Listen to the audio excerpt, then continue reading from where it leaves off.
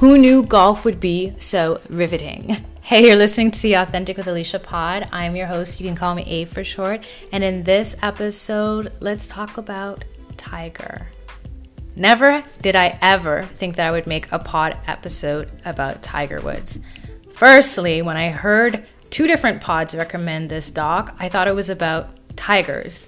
Not in a Tiger King kind of way, which, by the way, that was the weirdest thing I ever saw. I didn't even finish it. Did you? But when I realized that it was Tiger, as in Tiger Woods, I'm like, okay, let's just see how this goes. I'm not big into athletes or their stories, but I am so happy that I sat down and watched part 1 and part 2.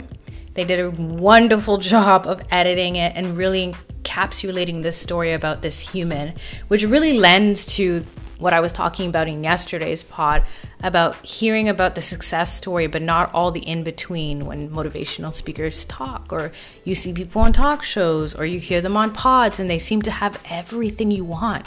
There's always a long road that leads there. And if it isn't a long road, it's one filled with shortcuts that a lot of people don't want to share.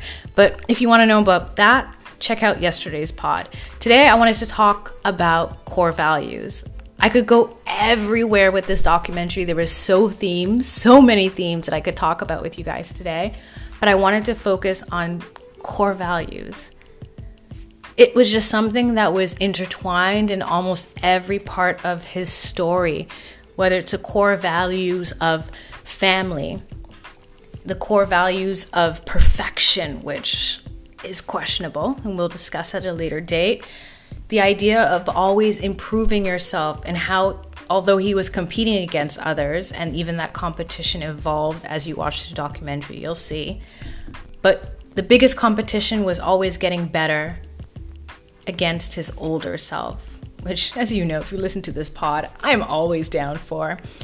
But more important than any of that, it was when he went against his core values, which I think is no spoiler to anybody, because truth be told, the only thing I really knew about Tiger Woods, other than he was the first biracial guy to win all of these accolades, was that he had many mistresses.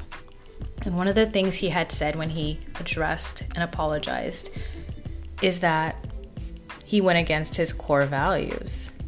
And something about that really, really, really sunk in.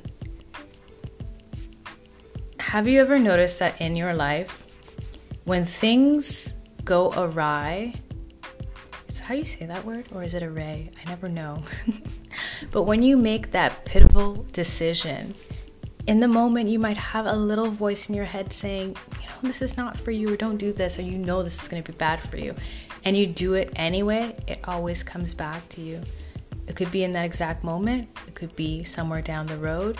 It could never even come back to you or come to light, but in yourself, in your conscious, And that's why today I wanted to talk about core values, because they're essentially that.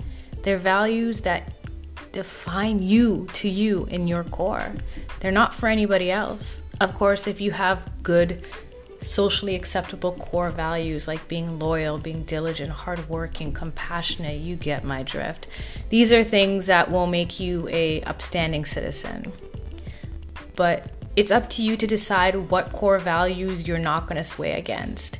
And when you decide however many, if a million core values you want to have, but realistically, I think they say you tether around 3 to 7 core values. These will outline how you approach everything in life. I remember 2 years ago, I had gone to a therapist, and the first thing she wanted us to work on were, what are the things that ignite me? Essentially core values. And I listed a whole bunch of things, and she's like, those are not core values. Core values are things that are unwavering, that you can never really own, but you can always work towards. I'm not going to give you any indication of what that is, because I want you to Google it if you don't already know, but it should be something that when I say it, you just immediately know in your heart. Or maybe you're like me in that moment, I'm like, I don't know what this lady is talking about, but okay. And then she gave me a whole bunch of verbiage to look through and decide what would my core values be. And some things would lend towards mostly like family and friendship and relationship, and some other things would be finances and career and education and pursuit of more. But essentially, these core values that you decide for yourself are interchangeable, and they're going to be what is like a mosaic for your life. They really do create, or at least help create, how you respond to things, how you show up in different circumstances. I remember a few years ago, I heard one of my favorite podcasters say, how you approach one thing is how you approach everything. And for the longest time, that was my mantra. Until I realized, no, that's not true.